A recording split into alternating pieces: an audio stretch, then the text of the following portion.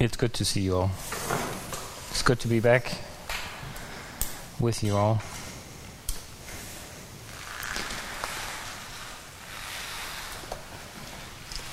There's so many things I want to say, but I'm not going to say them because it's time to do the sermon.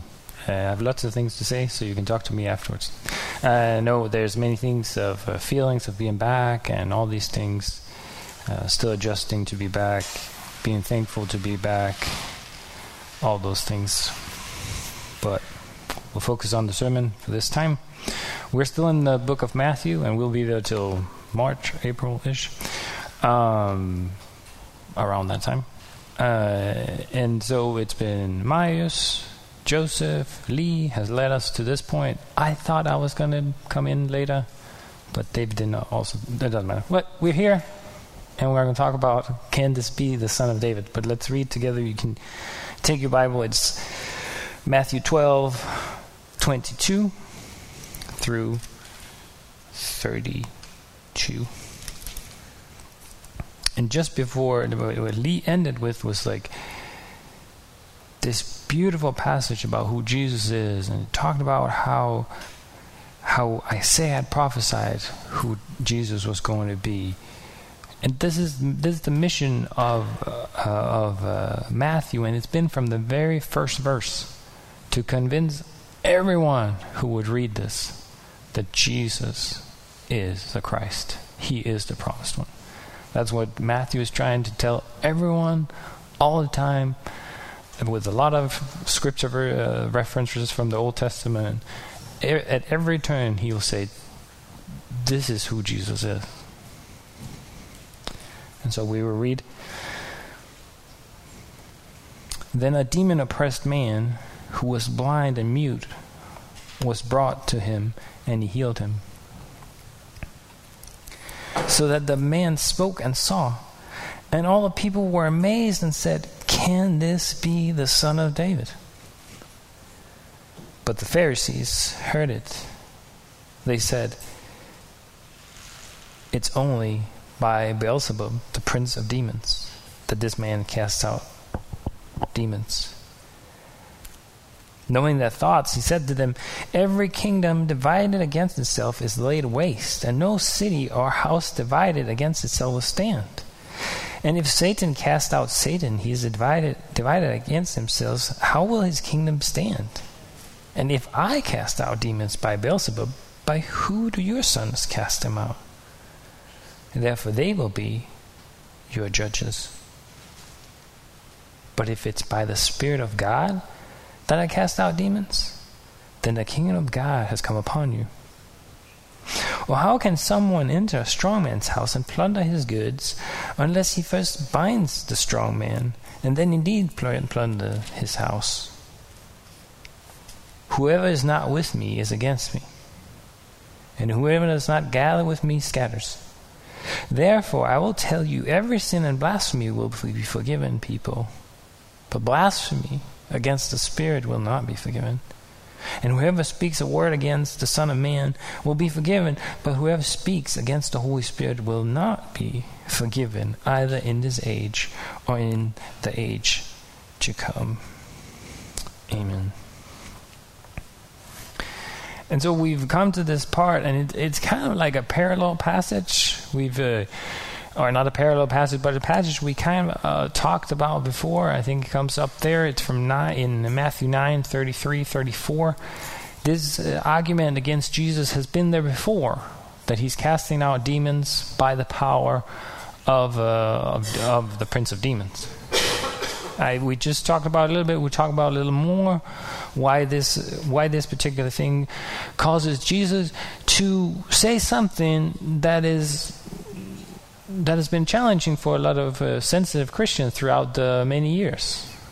What is this unforgivable sin? What is it that Jesus is talking about?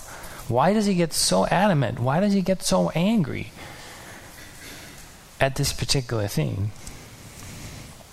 But let's start with the beginning, because you remember the paralyzed man that was carried by his friends. They took him to Jesus. We'll read again that the demon-oppressed man was brought. Oh, I can go back. So somebody brings this man.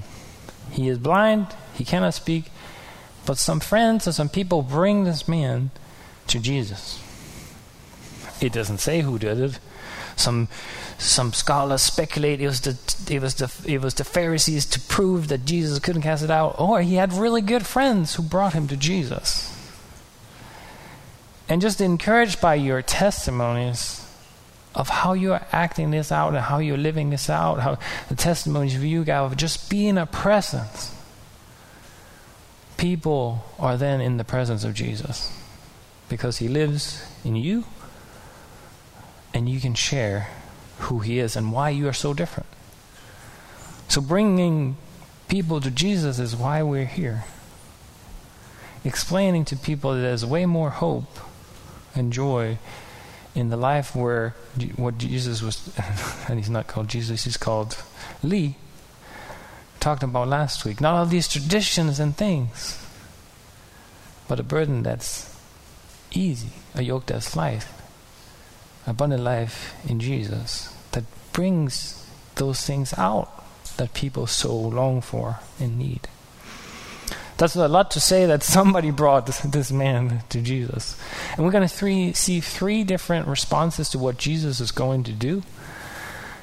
They're going to be a little bit, well, they're going to be different. So Jesus' first response is that with kindness and mercy, he heals the man. He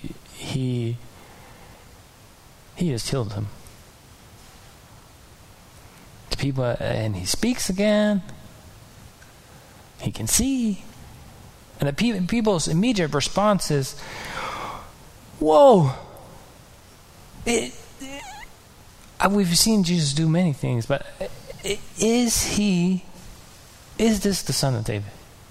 Is he the one that we've been looking for so long? Is it true what has been happening all the time? Now, is this the one Isaiah is talking about? That would heal, that would set the captives free? Is he this one? Some smart people, commentaries, they said, like, this is kind of, I don't know about this, but they're downplaying this, that they really believe it is, but because the Pharisees are around, they're saying maybe. That they are pretty convinced that Jesus is who he is because he can do these things.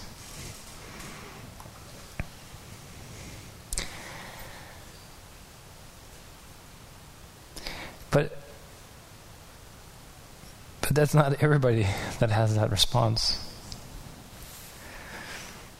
Not everybody's amazed at what Jesus does, and not everybody is led to the scriptures to see, is this the one that was promised all the way back in Genesis 3, and again with Moses, that a prophet like Moses will come, and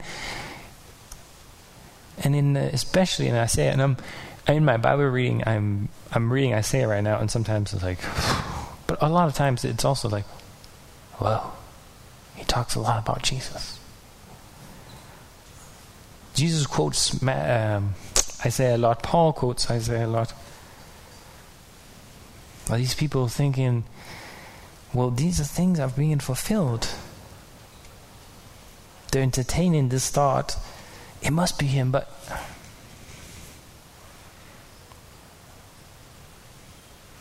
the Pharisees don't respond that way. They respond with the argument they've used before. And I don't know if it's because Jesus didn't refute them back in chapter 9, but they use it again. And I don't know if it is, okay, now it worked last time, we'll say it again, we'll defer these people from believing this. But it's like, I was thinking about it doesn't seem like they've thought it all the way through, because we're going to see Jesus is just going to dismantle the argumentation. Because it's illogical, makes no sense.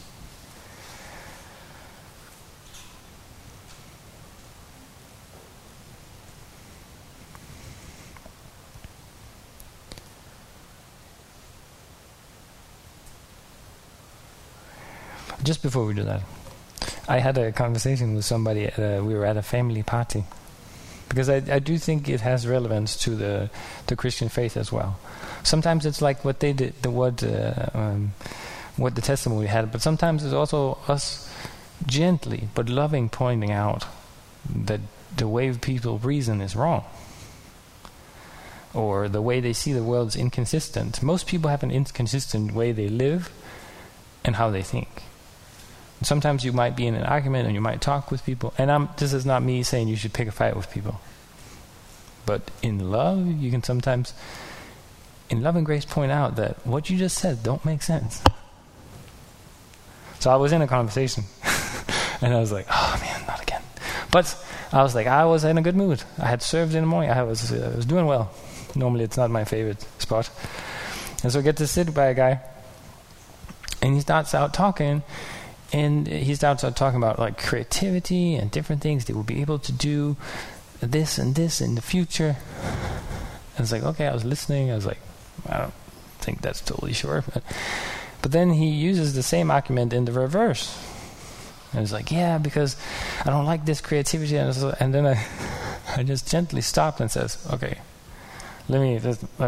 And I was not being mean or anything. I just gently asked the question, but aren't you now saying the opposite of what you did just 3 minutes ago? The man was also gracious, so he said to me, are you trying to change my mind? And I just said to him, I'm not sure, but I don't think you can use one argument this way and then use it the opposite way. That seems inconsistent and illogical. And he said, yeah, And he said and thought about it for a moment. I think that's also why we're here. It takes wisdom, kindness, and love, and I don't think you should do it on the internet. Do it face to face, so you can see people in the eye, and do it because you love them, not because you want to win an argument, but because you have something inside to share that does make sense. Okay, we go on.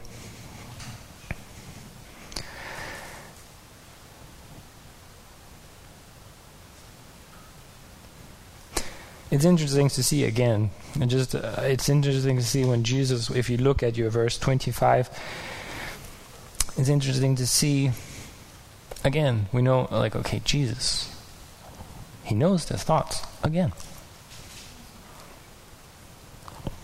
Jesus knows their thoughts, he knows our thoughts, and that's good. Like we talked about, that's good. Because then there's nothing hidden. So you can, like Stephen was saying in the beginning, we can come with Jesus with all because he already knows our thoughts. So we can pray to him, we can ask him to help us, we can ask him to forgive us. If you're against Jesus, maybe it's not the smartest. You don't think that's very big of a blessing because Jesus now knows what they're thinking. And he's going to start dismantling their argument.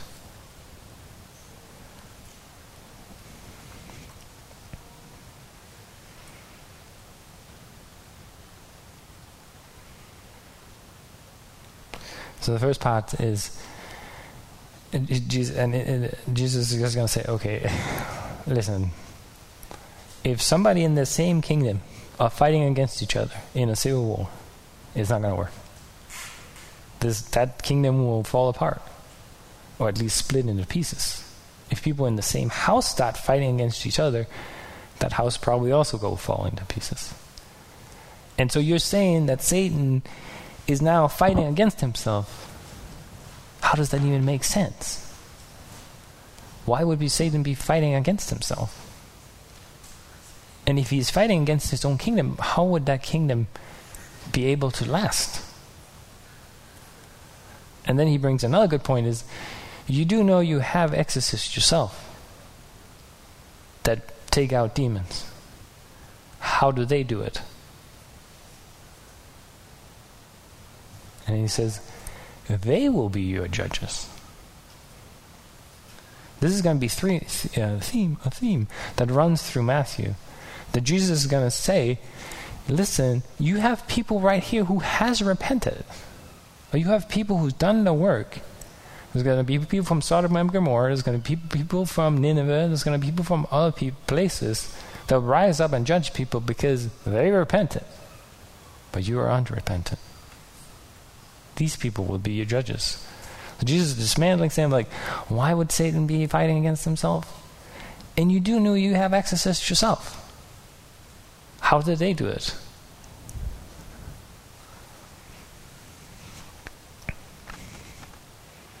And if Satan's fighting himself, like his kingdom is falling apart, what you're saying is absurd.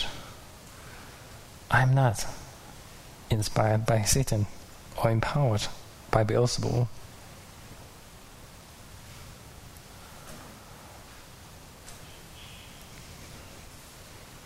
But then Jesus responds with, but if it is by the Spirit of God that I cast out demons, then the kingdom of God has come upon you. If I'm doing this by God's Spirit, I am who the crowd say I am. And the kingdom of God is here, because I'm here. And just to explain to you how powerful I am, not me, but Jesus, he comes with the analogy and saying, like, if I am going to go steal somebody in somebody's house, he says I have to be more powerful than the person that owns the house. But since I can take demons out of people, I'm stronger than the person that governs the demons. I own everything. Everything was created for me, by me. Nothing is out of my reach. I'm way more powerful than Satan. I can take whatever I want. I can bind him. All things are mine. Then Jesus turns a little bit in the argumentation, because he has been slandered. He has been called all sorts of things. And now he's going to attack the argument that we talked about shortly also weeks ago. What they're really saying about Jesus is that he is empowered by a demon, or a demon god. They're really saying that the spirit that is in Jesus is evil and demonic. Now Jesus is going to be very clear about this. He's also fighting back in a different way than we've ever seen before, although he does continue next week calling them names and different things.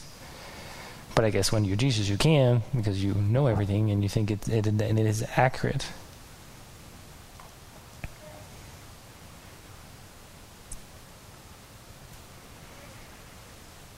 The contrast is, whose kingdom is this? Whose kingdom is Jesus working for? Is it for the kingdom of evil or the kingdom of God? What spirit has filled him? The people say, this is the Spirit of God. This is the Messiah. Pharisees are saying, no. This is somebody inspired by evil. So either it's the Spirit of God or it's the spirit of evil.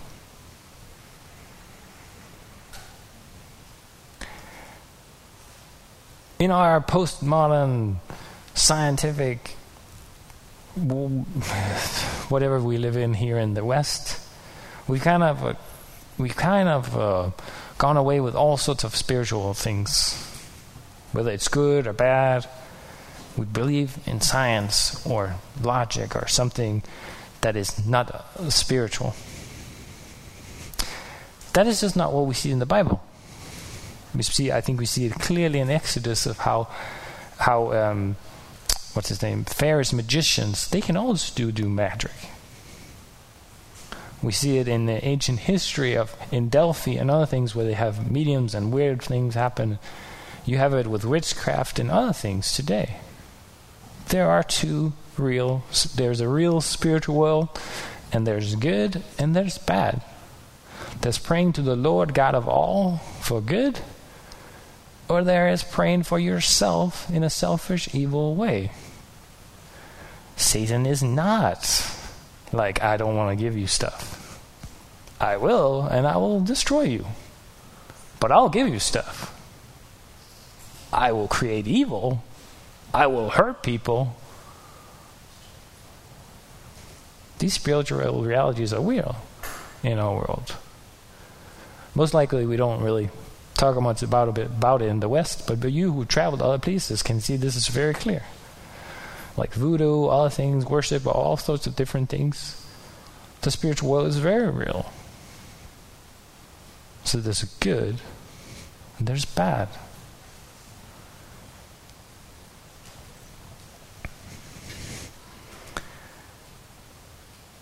So what are we supposed to do? This is a slight jump in application, but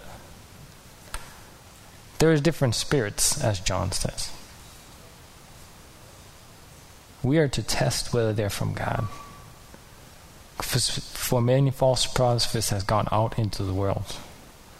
But as you know, the Spirit of God, every spirit that confesses Jesus Christ has come in the flesh is from God, and every spirit that does not confess Jesus is not from God. That's one example.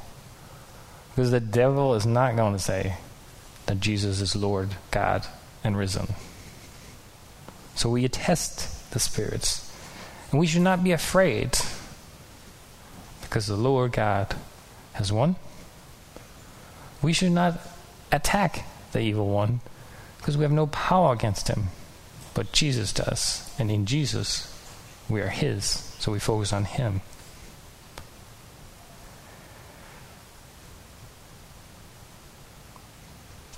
And for you, I don't know most of you, maybe somebody looking out there, but also the people that you talk about. If you're not a Christian, everyone lives in this world, and we decide what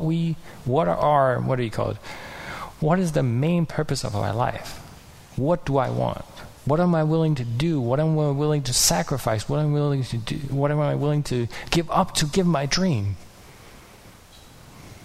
You can also go the evil way and say, I'm willing to do whatever it takes.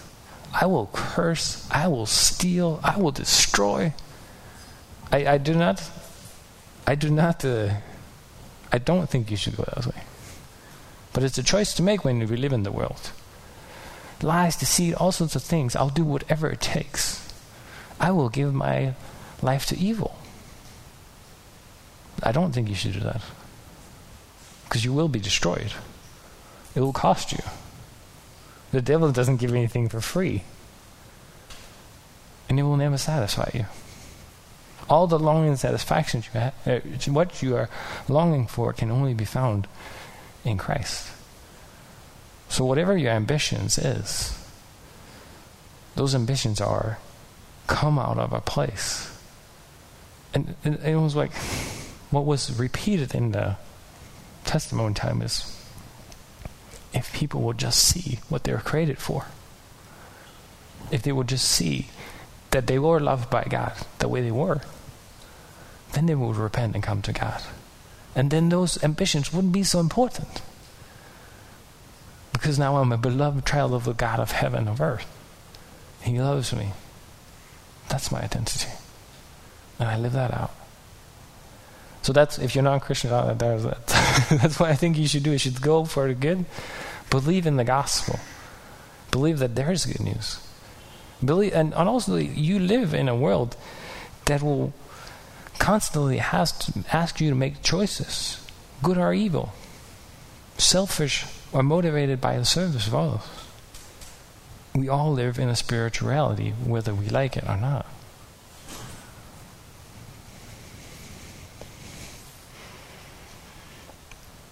Then we go to chapter 30.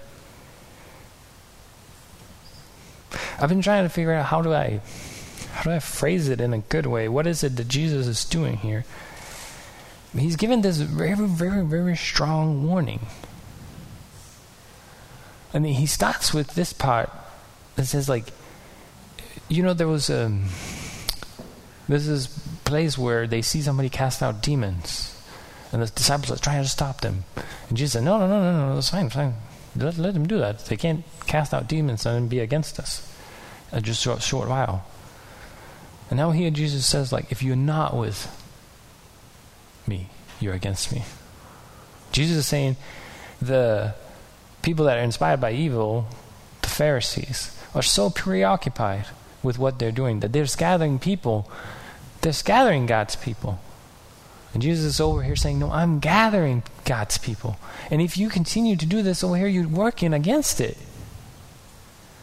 So if you're not with me gathering in God's people, then you're opposite me. Then he says about himself that all sorts of blasphemies against me, even against the Father, they'll be forgiven. But against the Spirit, you will not be forgiven. And whoever speaks against the Son of Man, Jesus' title for himself, will be forgiven. But if we speak against the Holy Spirit, will not be forgiven in this age or the next to come. So Jesus is very serious. And it goes at the core of their argument that Jesus is filled with an evil spirit. And Jesus is like, I am not filled by an evil spirit.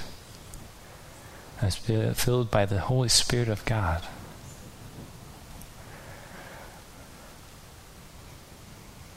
And if we take the first part, because the gospel is right there, it's a little bit in a scary place maybe, but therefore I tell you, every sin and blasphemy, this is the gospel. Everything can be us forgiven.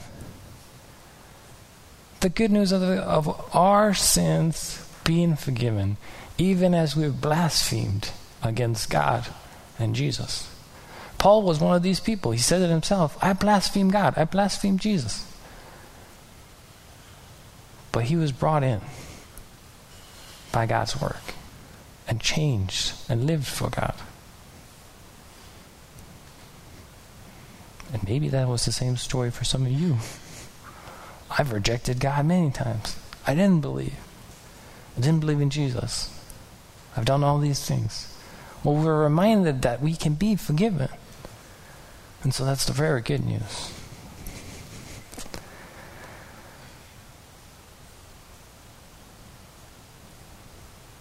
But what about the blasphemy of the Holy Spirit? What is it that I cannot be forgiven for? Have you ever been asked that question by some people? How many have been asked this, people? Only Lena and me. Anybody thought about it? Nope, nobody thought about it. Okay, a few people have thought about it. I've heard it a few times in ministry. Like, can I do something so I cannot be forgiven? Well, let us explore that.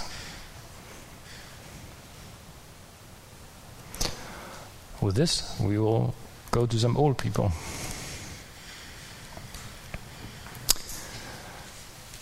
This blasphemy against the spirits that they were deliberately lining up opposing side and putting themselves outside the scope of forgiveness. It's important to read the terrible verse 31 and 32 in their context. Insensitive application of these words, situations which bear true resemblance to the Pharisees' deliberate perversion of the truth, has caused distress to many vulnerable people. Jesus was speaking not of temporary lapse of settled dissection, but to oppose the work of God. I think what the smart people are saying is that if you go around telling people this all the time with no context, then you can scare people and they won't understand what this is about. No, in this case, the Pharisees, on purpose, deliberately reject Jesus because of their selfish reasons and say that he has a demon. If you do that to the end of your life, you will not be forgiven.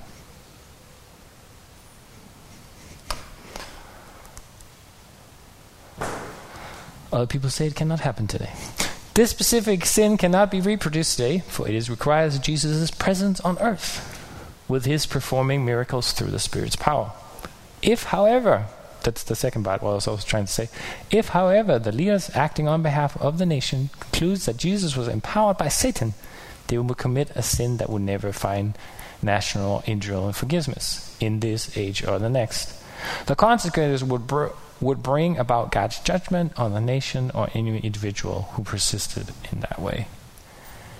So some people say that this can only be done when Jesus is on earth, because you can only say to Jesus when he is there, that he's done a miracle, and then say that is a demon.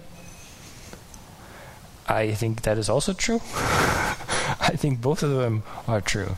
Because the second part of that is also, if you persist saying that Jesus is a demon to the end of time, you will not be forgiven.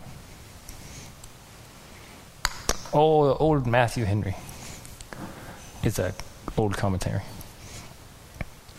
We may be sure that those who indeed repent and believe the gospel have not committed this sin. Or any other of the same kind. For repentance and faith are special gifts of God, which he would not bestow on any man if he were determined never to pardon him. And those who fear that they have committed sin give a good sign that they have not. The trembling, contrite sinner has a witness in himself that this is not the case. In other words, if you've ever thought you did, you didn't do it. So if you have a sensitive heart and a sensitive person, you've not done this. And Kylene is laughing. Because you wouldn't even be thinking about it. So the Pharisees are not thinking, oh, we are mistaken. No. They never think that they did this wrong. So even if we have a conscience that are telling us, oh, maybe I've done something wrong, then you have not committed this sin.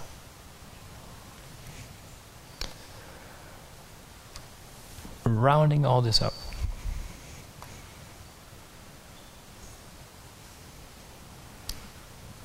who is Jesus?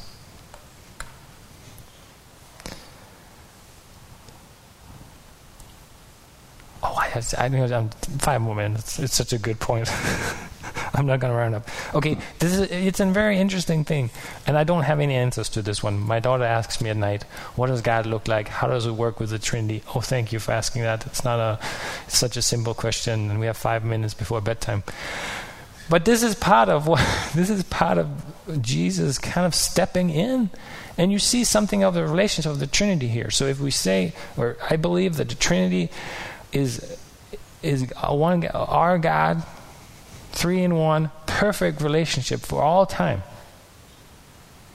And somebody is now accusing Jesus of having a demon, and that this is going to be difficult, but that he in himself and the Holy Spirit is now being mocked as being a demon. And so it's kind of like a bigger brother in the schoolyard saying, there's no way you're going to mess with my brother at all. And he steps up and he steps up and protects the Holy Spirit, if you can say that. And so it's kind of a picture of our Trinitarian amazing God that's willing to forgive us of breaking that relationship with God and one another, saying, this is what relationship looks like. This is what worship looks like. I will sacrifice myself with these weird Pharisees, and I'm going to step in and say, you are not touching the Holy Spirit and calling him a demon. The all Trinitarian worship, giving worth to one another, we see Jesus step in right into that and saying, no, this is not how it is. That was my point. So, back to wrapping it up. Who is Jesus? Is he who he says he is? Is he who Matthew has said from the beginning that he is the Christ? And if he is, how is it that we live it out? And I'm thankful to God to be back with you.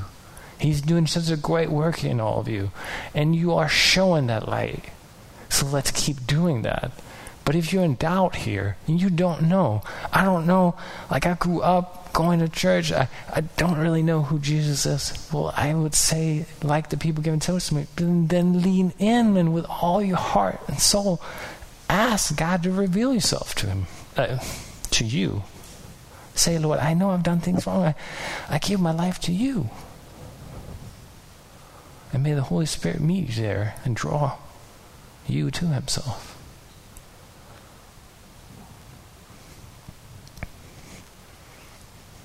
And for all you who already know this, I just wanted to show you how amazing Jesus is. Because he is. Standing up for the rest of the Trinity, showing that he can dismantle people's argument, and he will encourage you as you live. And let's encourage one another with the amazing God we have, who's willing to forgive, coming after us, showing us grace and mercy. May the Lord bless you guys and fill you with his nearness. Amen. Lord God, Heavenly Father, you're amazing. And Lord, you've done so many things in my short life and my life with you. You've done so many things, and you have brought so much meaning. You brought so much love and grace towards us, and we see that in who you are. A Trinity God who worships one another, who lifts each other up. Lord, I really pray for each of us. Help us to see it so clear every day that we walk in it. Help us to not listen to the voice of the evil one, bringing doubt, shame, pain. Help us to run to you, as Stephen said in the beginning. You are good, and you're an amazing God. You're all-knowing, all things, and you still come after us. And Lord, I pray as we are in that place, you've set us here to be lights and salt, and to be your ambassadors in this place. With your love and kindness and grace on us, let's live this out with great joy in who we are. Anyone who's just not sure about this stuff, Lord, I pray, Holy Spirit, work in them. Draw them to yourself. All for your praise and your glory. Thank you so much for this time. We could pray and we could worship and come and give praise back to you. Thank you in Jesus' name. Amen. You may also rise for the benediction.